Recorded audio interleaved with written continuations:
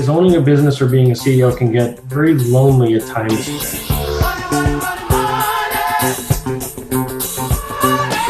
Quickly and early on, I realized there's no substitute for the handshake and looking someone in the eye and having a conversation. We have all these meetings and nobody knows what's going on. It's people first, then profit. Profit is a result.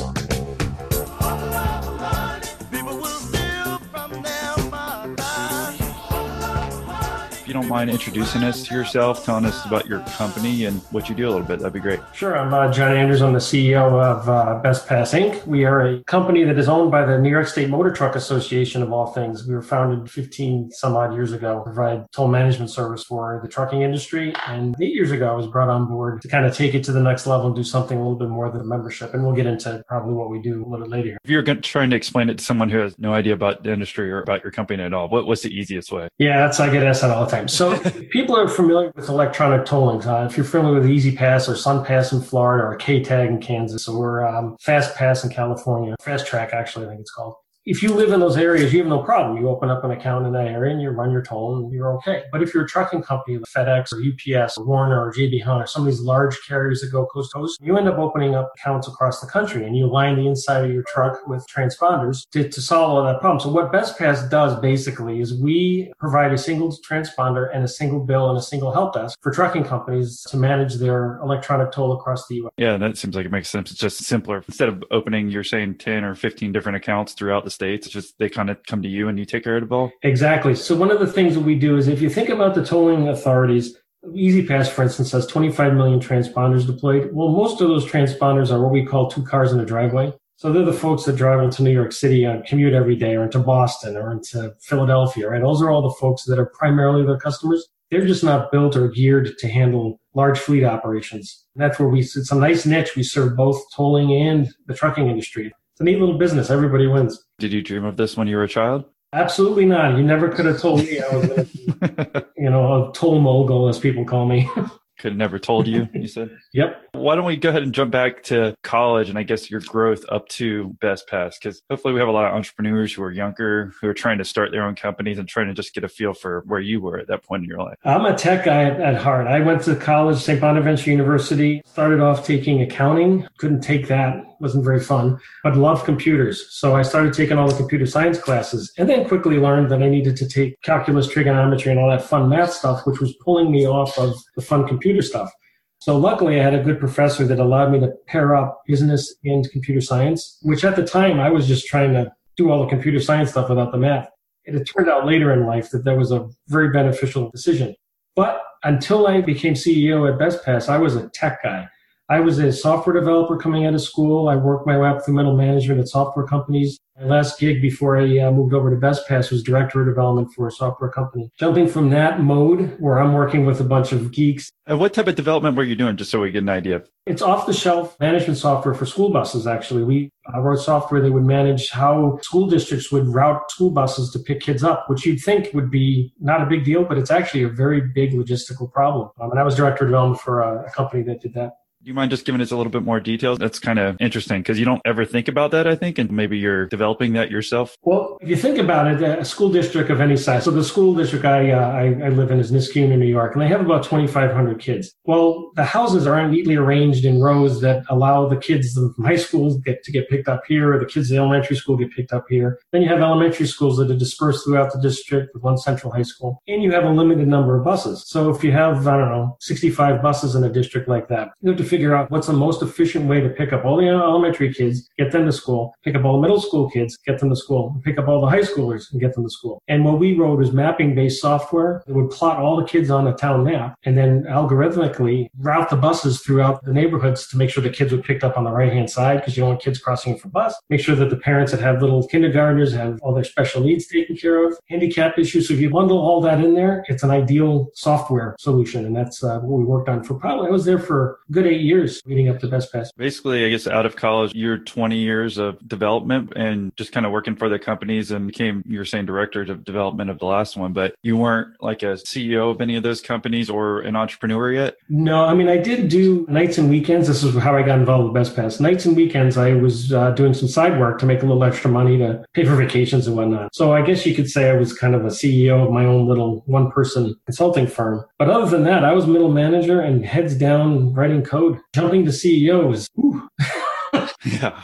Well, let's talk about that transition, how that happened. It sounded like 2009 when you ended up at TransFinder, that last development position. And can you tell us about making the transition to BestPass? So again, I was doing the consulting work on the side, and one of the companies I was working with was the New York State Motor Truck for this small toll program called BestPass. So I was the guy nights and weekends making sure that their software ran to run the program. And when they started to look for a CEO, I was in talking to the chairman about some software mods because he was filling in while they were looking for a CEO. And there's literally a joke. I said, would you consider a pretty ambitious tech guy as a CEO? And the next day I got a phone call and they threw me the keys to the business, and I haven't turned back since. I definitely have an entrepreneurial spirit. Every company I've worked for, I've always liked to push the envelope on the solutions, and I love applying technology to business. So this opportunity at BestPass was like a dream come true, although there was some bumps along the way. It was a dream come true to be able to apply that kind of mission of technology with making money, with solving problems, all to kind of one button-up position called CEO. As a guy on the weekends who was doing that, do you care to elaborate like how much money you might have been making there? And then when it's all of a sudden you're CEO, like the difference in money from, TransFinder to CEO? So yes, when I was working nights and weekends, I was probably generating maybe $50,000 annually on the side, which was good money. And luckily technology provides that kind of $110 an hour type work you can do sides. But the interesting thing about transitioning that kind of thought process to CEO is that nobody who wants you in a CEO role wants you doing that nights and weekends. So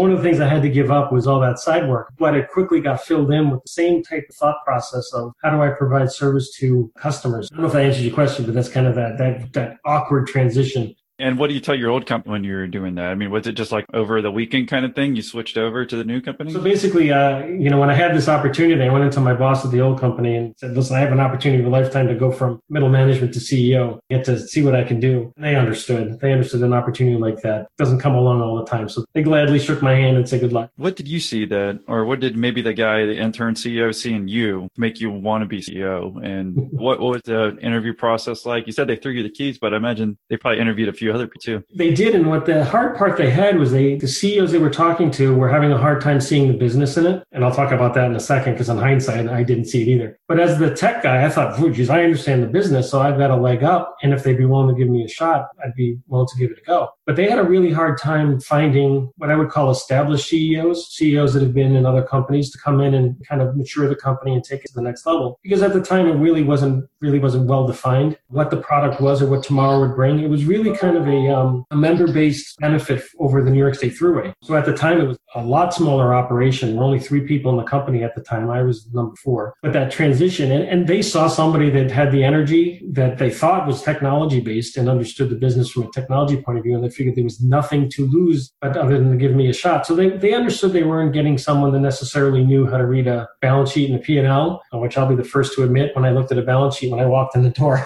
What is this? What is it telling me? And it's taken me a few years to finally start to go, oh, that's what that is. So they took a chance on me, and it's paid off. Where are you at today as far as employee count revenue? So yeah, like I said, we were 4, and we were processing about 40 million a year in toll volume and generating right around 2 million in revenue. Today, we are at 65 employees. We're on track to process 700 million in total toll volume, and revenues will be somewhere in the 15 to 20 range for this year. When we're looking at this, let's go ahead and talk a little bit more what they're trying to describe the business was and what you saw it. And I guess just better describe it, that transition. And this, I think, goes right to the heart of being an entrepreneur. I think at the time, what I saw the business being is not what it ended up being. So at the time, they saw this valuable service that was providing management capability for trucking. But it was only in the New York State Thruway. So I thought as a software guy, I could come in, write some more software, provide more services, and just kind of grow the business that way. What the opportunity that came along was that the tolling partner in the Thruway that we were working with wanted us to take over, and without getting into all the details of tolling, tolling. The Thruway is a piece of Easy Pass, and Easy Pass runs from Maine to North Carolina over to Illinois. Well, the Thruway came along and said, we would like you to manage all the toll, not just the Thruway. And that created an opportunity to radically change the business from this local kind of New York Thruway-based service to a more regional. Once we did that, then my entrepreneurial spirit kicked in and went, wow, this could get big. We looked at all the trucking companies across the U.S. and started to see a market. It was not tens of thousands of trucks, but hundreds of thousands of trucks. And that's kind of how the ball got rolling. And then luckily, because I'm a tech guy, we just kept writing software and kept our prices low and overhead low. And it just started to get some momentum. And I won't get into the details of how we got to today, but that's basically the transition from what I thought it was going to be, this little niche company of maybe 5 people, to what it is now. And we have a lot of runway to go. We're just beginning now. If I'm looking at it from outsider's perspective again, basically you're just condensing everything for them to make it easier. That's what the toll people came to you and said they wanted? Yes. Okay. And did you have competitors at the time too, or no? There are a couple of players in the industry. Mostly there's 2 companies that focus on the rental car market, which is very much like what we do, but focused on, your Hertz's and your Avises. And then there's one other company that is a competitor, but we like to say we're in co-opetition. Their kind of business is way station bypass is their focus, and they add toll for trucking. And our business is tolling, and we add way station bypass as a service. So we are in co-opetition with each other. We work together and we compete sometimes. There really is no direct competition other than the tolling authorities. And again, like I said earlier, their business is not fleet management of toll or national toll or interoperability. The New York State Thruway doesn't really worry whether you have a problem in California. And that's where we kind of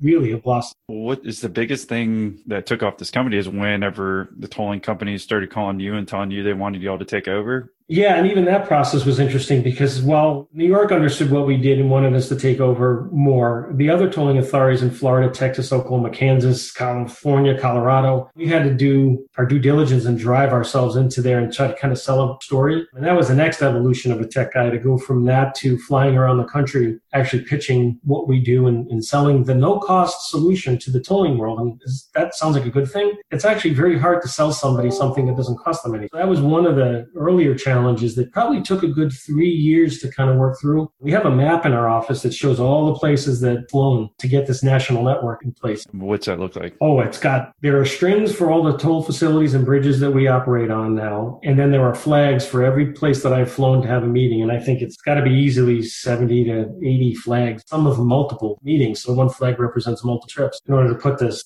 loose network together. So you go from tech guy, sales guy, it sounds like? Yep. Tell us about that. Tell us about the transition and how'd you learn that? You learn it the hard way. You realize that if you want to grow a business, you got to start talking to folks. So one of the really big lessons I learned from as being a tech guy is I thought you could do what we're doing here. You could get on the phone, you could Skype, you could video conference and actually create these business relations. Really quickly and early on, I realized there's no substitute for a handshake and looking someone in the eye and have a conversation. So my earlier mistakes when I was trying to do this was doing everything over the phone. We really started to make progress when I would fly all day long to the West Coast, have an hour-long meeting and fly all the way back, and I'd be banging my head on the tray in the airplane going, why did I do that? But it unstuck things. So if I have any advice for folks that are trying to start up a business, is it's all about meeting people, looking them in the eye, having a good idea, and selling it genuinely. That's probably the biggest thing I've learned, and probably the biggest factor in our success right now. Yeah, and I think that's really hard for some people to overcome. How long were you doing that in the beginning where you're just trying to do the calls? And then it seems like such a waste of time. I guess if you're just looking at efficiency and like from a programmer's point of view, like, hey, why can't I do the sales thing over the phone? But just tell us a little bit more about this difference. Yeah, you got it. It's definitely, my tech brain said, if you give someone an idea over the phone, they should get it and just say yes. It was probably a good, I want to say 2 years. So I started at the end of 2009. It was probably 2011 towards the end that the lights started coming on, that I was being more successful when I was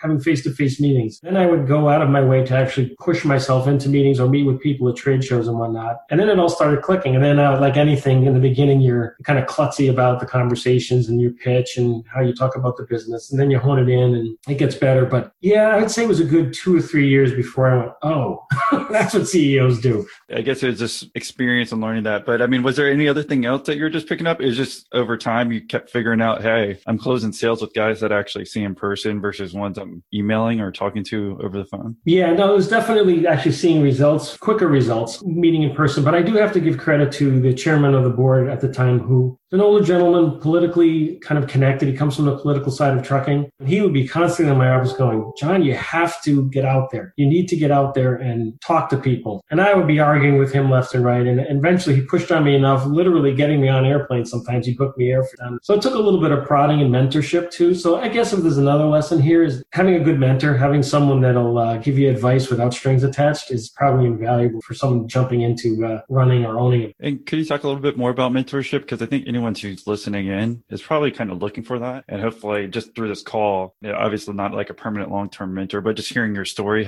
is a slow mentorship for them. Can you talk a little bit more about mentorship, or if you had any collective groups with other entrepreneurs that helped you think and keep you going? Yeah, like I said, the original Walter Thompson, the first chairman of BestPass, was a very good mentor. I think I appreciate his advice more now than I did then. And his advice was without strings. So the key thing is to find people you can trust and be honest with, because owning a business or being a CEO can get very lonely at times because everyone has their agendas. And that's not good agendas or bad agendas, but their agendas.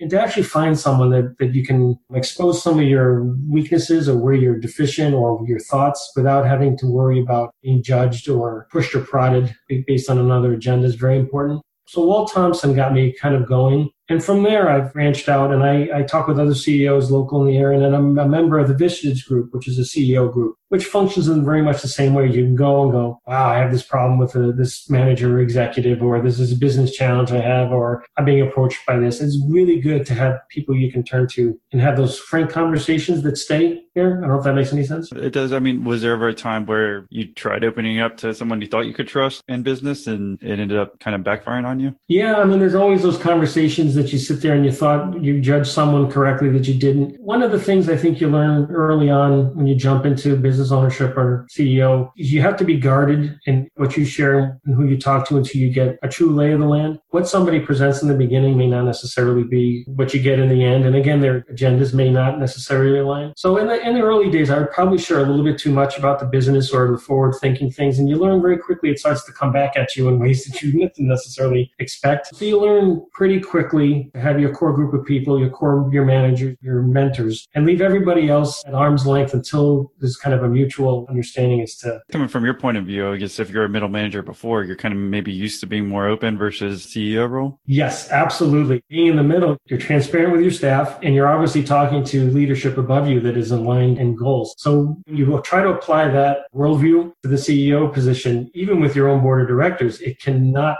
work the way you think it's going to. So yeah, it definitely is a different mindset, different set of priorities. Could you give us maybe a little bit more detail on the type of information that maybe you should withhold if you are the first time, president or CEO? I think if you're a tech guy like me, you love solutions. You love providing solutions. You love fixing things. You like when people get excited about a solution you provide. So in my early days, I'd be so excited about what we were doing that I would start to divulge things that weren't necessarily done yet. Well, in the CEO position, when you're running around talking to people, you're talking to folks that could actually take that idea and potentially do something with it. Now, luckily, nothing major was exposed that anybody has come back to us with. But in hindsight, you can start to see the people that you talk to that you probably should have been a little more guarded about what tomorrow was going to bring. Talking about a solution is one thing. Actually exposing in pure excitement exactly what you're going to do can be risky business for a CEO. What other type of information or would you want to share with people who are becoming this first-time president, or they're just a developer, but now they're making that transition and having to become more of the head leader? What other type of changes do you advise that they make? Grow a thick skin. Be patient. I think that's another lesson I learned is that middle manager, you don't necessarily have to be patient because you're driving towards probably shorter term goals. As CEO, you need to gain patience and tolerance of different ways of solving the same problem. It can be very different when you're a manager directing 10, 20 people to kind of, we're going in this direction and this is how we're going to do it. It's kind of what I call the pyramid style that works well. But as a CEO, in my style as CEO is to empower as many people as possible. But in that style, if you're not tolerant and patient, you drive yourself absolutely batty. There are some things that my staff have done that just drive you crazy. But when you take a deep breath, they learn from it. It may be different than how you would have done it, but it achieves the same goal. And that's been key to our success for me, to letting go of getting to the destination is the important part, not necessarily how. And could you give us more detailed example? Like, I think it's good words of wisdom, be more patient and understanding, but maybe how you would have handled it before versus how you handle it now. So for instance, when we would hire people earlier on, either developers or customer service folks or whatever, I would expect everybody to be as driven as I was. Right? You come in, you care about all aspects of the business and what you do. But you learn very quickly that people have other things in their lives. They're not completely driven by their business or their work life. Not saying that I am. I'm very devoted to my family, but I'm very driven and see. Well, when you bump into that, you do have to respect that. The early days, I probably jumped to the conclusion that people were not doing a good job, or they were incompetent, or they weren't focused or dedicated, when in fact they just had a different set of priorities. And in the early days, I probably stepped on some toes and stressed out a lot of people that now I sit there and I understand and I roll with it more, and I try to make sure that the things I would do in 2 days, you actually give a week for, and that type of thing. No, I think that's really important, because I think those people who are listening, and myself as well, are more the mentality that you were and probably still are, right? That absolutely. Why doesn't everyone care about this as much as I do? We're all driven by different priorities, but you learn that the people who you're hiring are people you're hiring for a reason. It's all right that we're not all on the same page, that we're all not business driven. Maybe they're more driven spiritually or physically or something else, and they have different priorities. I understand that everyone doesn't think our way. When I say our way, I mean the entrepreneurial way, where we're just usually hustling, trying to get there as quick as we can, right? So we can be happy and start enjoying, margaritas on the beach. Yep. Go. If there's a mistake, keep going. Go. Yep. So the other thing I think tied into that I think is very important and key to our success is surround yourself with management, leaders, people that really buy into your philosophy and vision of where you want to be. I've noticed as we've gotten bigger, if you don't have those core people around you that buy into who you are and how you want to do it, very quickly the company can divide up. Now, luckily, I'm blessed that that's not the case. We've got an amazing culture. I've got an amazing group of managers around me that very much follow what we call the upside down pyramid, kind of the Southwest way. I'm lucky for that, but it would be advice that I would give to anybody to make sure you pay attention to that early on. Luckily, and there's a whole story behind that. Luckily, when I was flying around the country in the early days when we were a few employees, I loved Southwest Airlines. I loved that 11 o'clock, flying back into your hometown, and the stewardesses and stewards are full of energy and optimistic, and the flight's an hour late. That just there's something about that. So I read everything I could about Herb Keller and the Southwest way, and we've implemented that. But what's key to that is I also have management around me that buy into it. That's the other bit of advice I would give anybody. Do it early. Surround yourself with the right people early. Don't wait, because it's hard. The bigger we get, it's very hard to change people. And yeah, you mentioned that we're going to bring it up as one of your favorite books is The Southwest Way. So do you want to expand upon that a little bit more of what that really means and how you actually implement that in your company? I've always been a huge believer, even as a middle manager, I believe that you empower people to make their own decisions and good things happen. You give them where you want to be and kind of give them some latitude within, some reasonable constraints on how to get there, and good things happen. You get ownership. I followed that philosophy up as CEO, but I wanted to more formalize it. It was more of a built-in way of how I wanted to run the company as a manager, or my department as a manager. But as CEO, I wanted to go, well, it has to be a way to systematize it or to make it scalable, right? If we knew we were going to get bigger, how do you apply these kind of thinking to a large company in multi-departments? So again, flying around the country in the early years, I just loved how Southwest ran. I loved how there was ownership on the plane, from the pilots to the stewardesses to the people who took care of you at the gate. Everyone was happy. They all wore different uniforms. There wasn't this kind of machine-like thing about it. There were different ages. There were different body types. I mean, it was just the whole 9 yards. Everything about Southwest was very different and fresh. And so I started reading everything I could about it. And then I took their philosophies, meshed it kind of with my own. I don't want to say follow them completely. I turned it into kind of the John Andrews version of it, because we're not an airline. But they very much believe in empowering people, making sure people buy into the culture of it's people first, then profit. Profit is a result, not a goal. And I really just bought into that. The Southwest experience and reading Herb Keller and how much he believed in people and he takes care of his people, and how the company itself has thrived. Going back to 9/11, they've never had layoffs. They've never had to downsize. They've never had to get rid of airplanes. They've only grown. And it's a great company to emulate if you do, if you care about people and think that people come before profit. And when did you start implementing that at BestPass? I guess I think informally, just kind of the way I am and the way I lead, I started off like that, but I was probably formally started by reading about it, implementing it probably 2011, early 2012. So was there any before and after kind of steps that you took after reading this and understanding it more?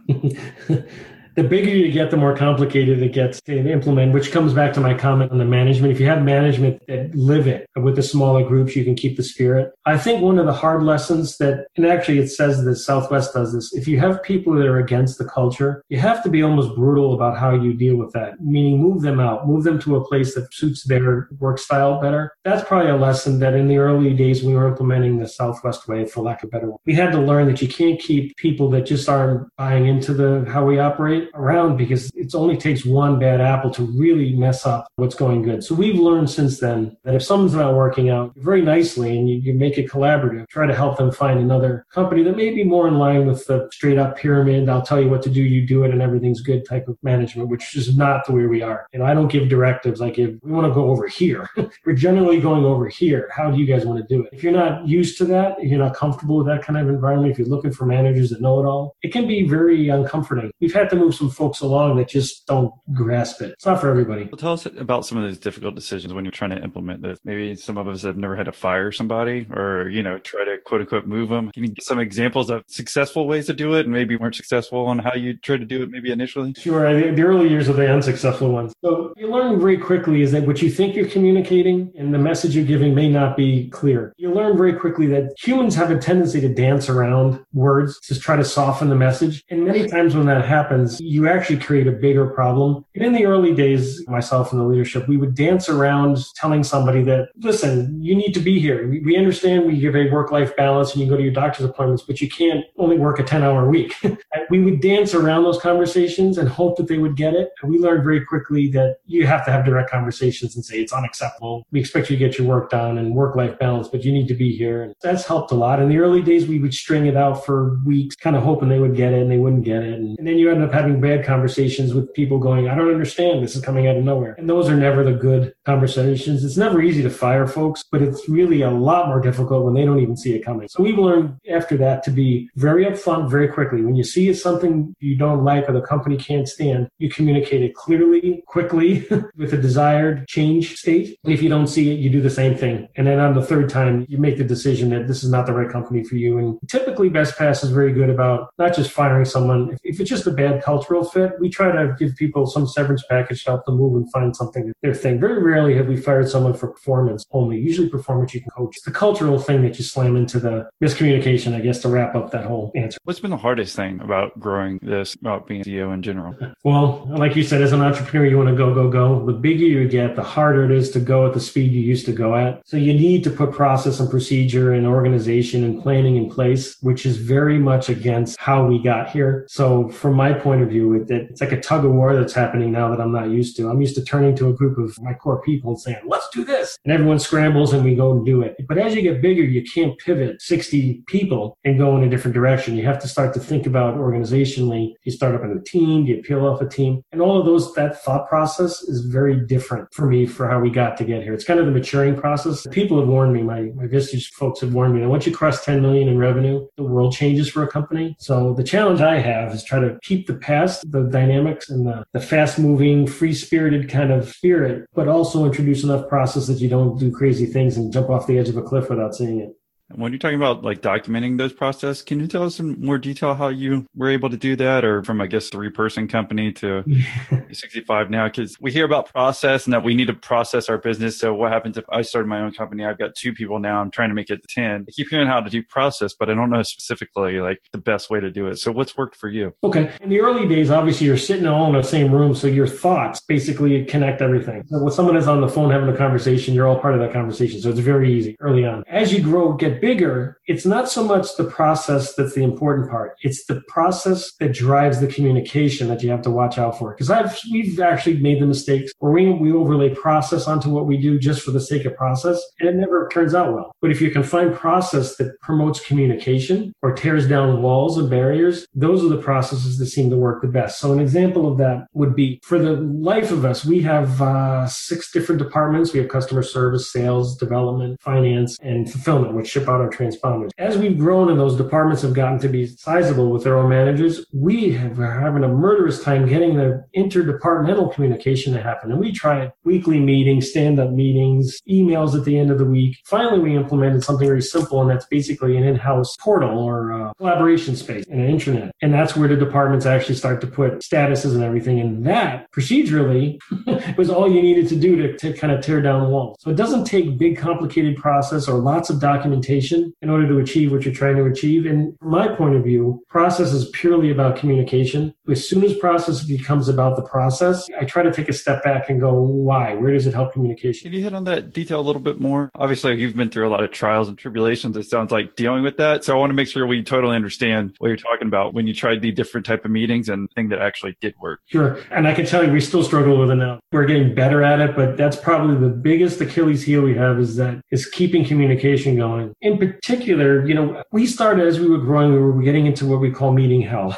We would be meeting after meeting after meeting. There'd be meetings about meetings. And at some point we were all like, we have all these meetings yet nobody knows what's going on. So that's when we started to look at process and procedure to streamline communication and to allocate ownership. Because the one thing about communication is if you communicate without somebody owning it, that's another place where things. So, and by no stretch of the imagination are we done yet. This is an ongoing, I'll call it a battle or effort that actually takes up a decent amount of my time, is introducing the processes with ownership. So for example, we bring on a new tolling facility like we just brought on Florida. That requires multiple departments to be involved. Well, before we started to have this semblance of process and ownership, it would be decisions by committee and everything would take 3 times as long and everybody would be very, very polite and not want to step on toes. So what you have to do is jump in there and go, okay, here's a typical checklist for bringing on a new tolling authority and then each person in that checklist, who owns it? Each part of that checklist, who's the person that guarantees success or failure in that step? Once you do that, things start to unstick and you don't need as many meetings. Again, I have to emphasize we're far from perfect and that's an ongoing struggle. And I anticipate that's the way it's going to be for the life of the company. I think every company struggles with that.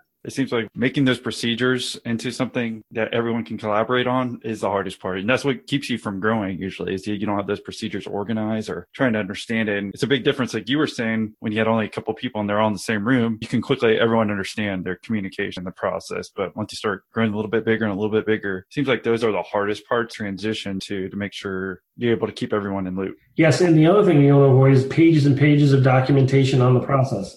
Exactly. So that I've struggled with that myself in the own business. Like, okay, write all these procedures, then I do it all. And then I'm like, okay, I got 3 or 4 pages on this one thing. Yep. What happens when it needs to be edited in a year because we don't use that software anymore? Exactly. Yeah. So it seems like you're going around about, I want to understand how these companies, our listeners do, hopefully, that I think they'll learn it. And once you start making that first procedure thing, you feel like you've accomplished something, making those checklists. Okay, I'm doing it to grow the business. And then you're like, well, no one's following more and they're outdated though. Yep. And the other key that I think is part of this is ownership. We learned early on that you can't succeed by committee. You can make decisions and set direction by committee, but it's hard to succeed by committee. At the end of the day, somebody has to own something and make sure it gets done. So we moved away from kind of collaborative, everybody does the think tank and when it magically happens to, okay, you own this task, you own this task, you own this task. Without accountability, it tends to fall apart. Even with all the procedures in place, if there's no accountability, they're just great lists on a sheet. Yeah, no, I think it makes sense. The accountability part, especially, you made the list for no reason. Okay, so that seems like it makes sense. You brought up the Vistage group a couple of times. Do you mind? We've had a couple other entrepreneurs discuss that. You discuss some more details, kind of the things that you've learned from it. How does someone become a part of it? Do they have to be a bigger company to be able to even be a part of the Visio? I think you have to be an entrepreneur. I'm not quite sure if there's like numerical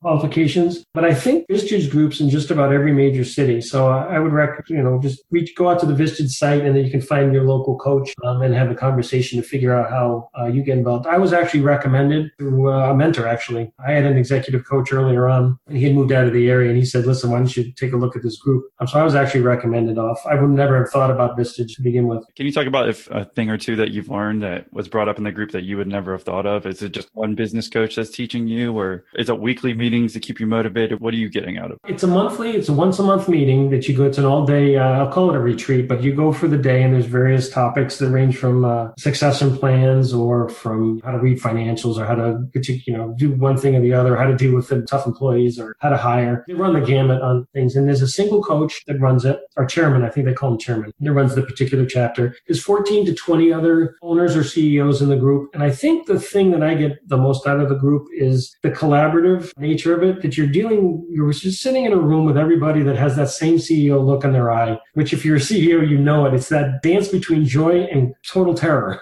This is a wonderful thing I'm doing. And then you turn around and go, but I have no money to pay for it. And I think just collaborating with people in that same kind of environment that understand when you say something, they really understand what you mean by I'm having challenges with my VP of X. Everybody really knows what that means. It's not simple enough to fire someone, but sometimes you have to do that. And it's a safe environment. None of those guys are going to run out and talk about this guy I met in my Vistage group is having these problems. So I think that's what I get most out of it. I can't say, and I don't mean to brag, but I can't say I get a lot of business insight. I'm learning I got a pretty good head on my shoulders when it comes to business and culture and watching out for revenues and making sure expenses don't get out of whack. Other people have that issue, but I don't. I think it's more that loneliness of being either an owner or CEO of a company and where can you go to vet and talk about some of the pressures and strains and challenges you have. It's a unique seat. I mean, obviously you're starting your own thing here. You know that it's a incredibly unique monkey in the middle position. No, absolutely. I have my own company where I'm ahead of that. I've got a couple of virtual assistants working for me, but that's about it. So, part of the reason I started this is hopefully those entrepreneurs who are feeling that loneliness can dial in and at least hear your story, make them feel a little bit less lonely. I mean, that's what helped me in order to grow my business. But personally, can you hit on any of those stories that maybe like personal stories where you did feel so lonely that maybe you want to give up, or was there the hardest part when you were in the company? Because it sounds like it's been total growth thus far, but has there been any other challenges that maybe our audience might be able to relate to? Yeah, I think, like I mentioned, having a good core management team around, that takes a lot of investment. And I think as CEO, as manager, you can have friends that are coworkers and that are in the same level as you as management or above you. As CEO, it's very risky to become friendly with the people that are your management team. And that can be very lonely. And I learned in the early days that if you get too close to folks, it clouds your judgment as to what's right for the business. It always does. But when you start to become friends, and that alone is probably the toughest thing I've had to learn to deal with. I mean, I think that's where the loneliness comes from, is that sometimes you have to make decisions that aren't right for your friendship, but are right for the business, especially when you have 60 some odd people that are counting on the CEO to make the right decisions because they have families and they have needs. And you have to make those tough decisions or have those tough conversations that slam right into friendships. So you tend to, as CEO, shy away from becoming friendly with people in the office, which is, I don't know how to say it any way, it can get terribly lonely because the decisions happen in your head. You have to sit there and have your own battle in your head, which is where Vistage comes in. And that's what I've noticed. And I didn't expect it, actually, coming from middle management up to executive level. I really didn't expect that kind of, ooh.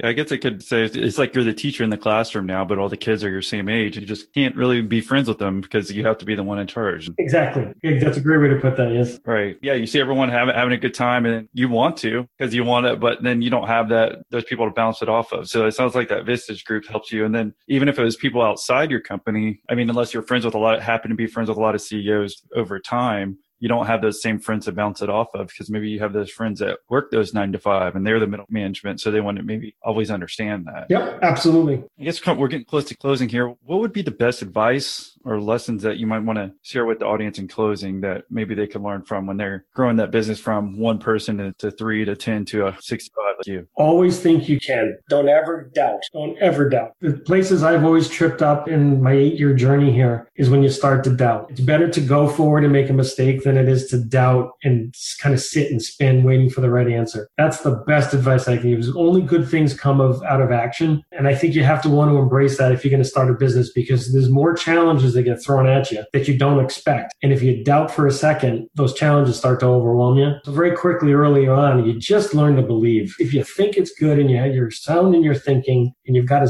the best input you can, you just keep going.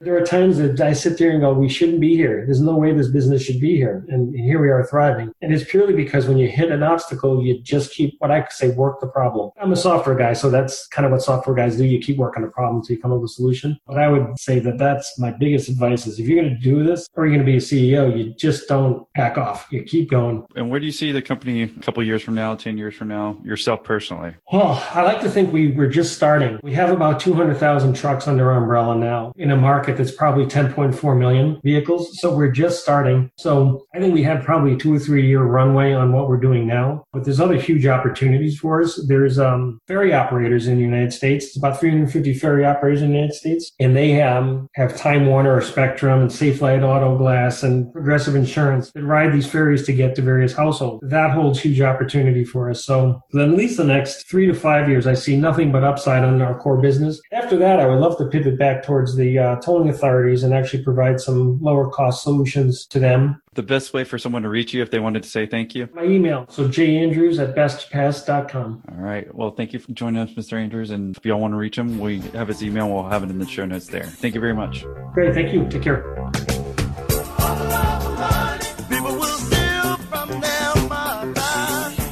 We appreciate you tuning in to another episode of Millionaire Interviews. If you're looking for other service-based interviews, then consider episode 36 with Dan Fantasia, or episode 26 with Tarang Gosalia, or try out episode 25 with Zach Smith of Funded Today.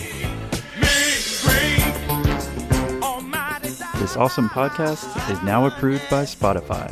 So if you'd rather tune into our episodes via the Spotify app, then just go ahead and search for Millionaire Interviews.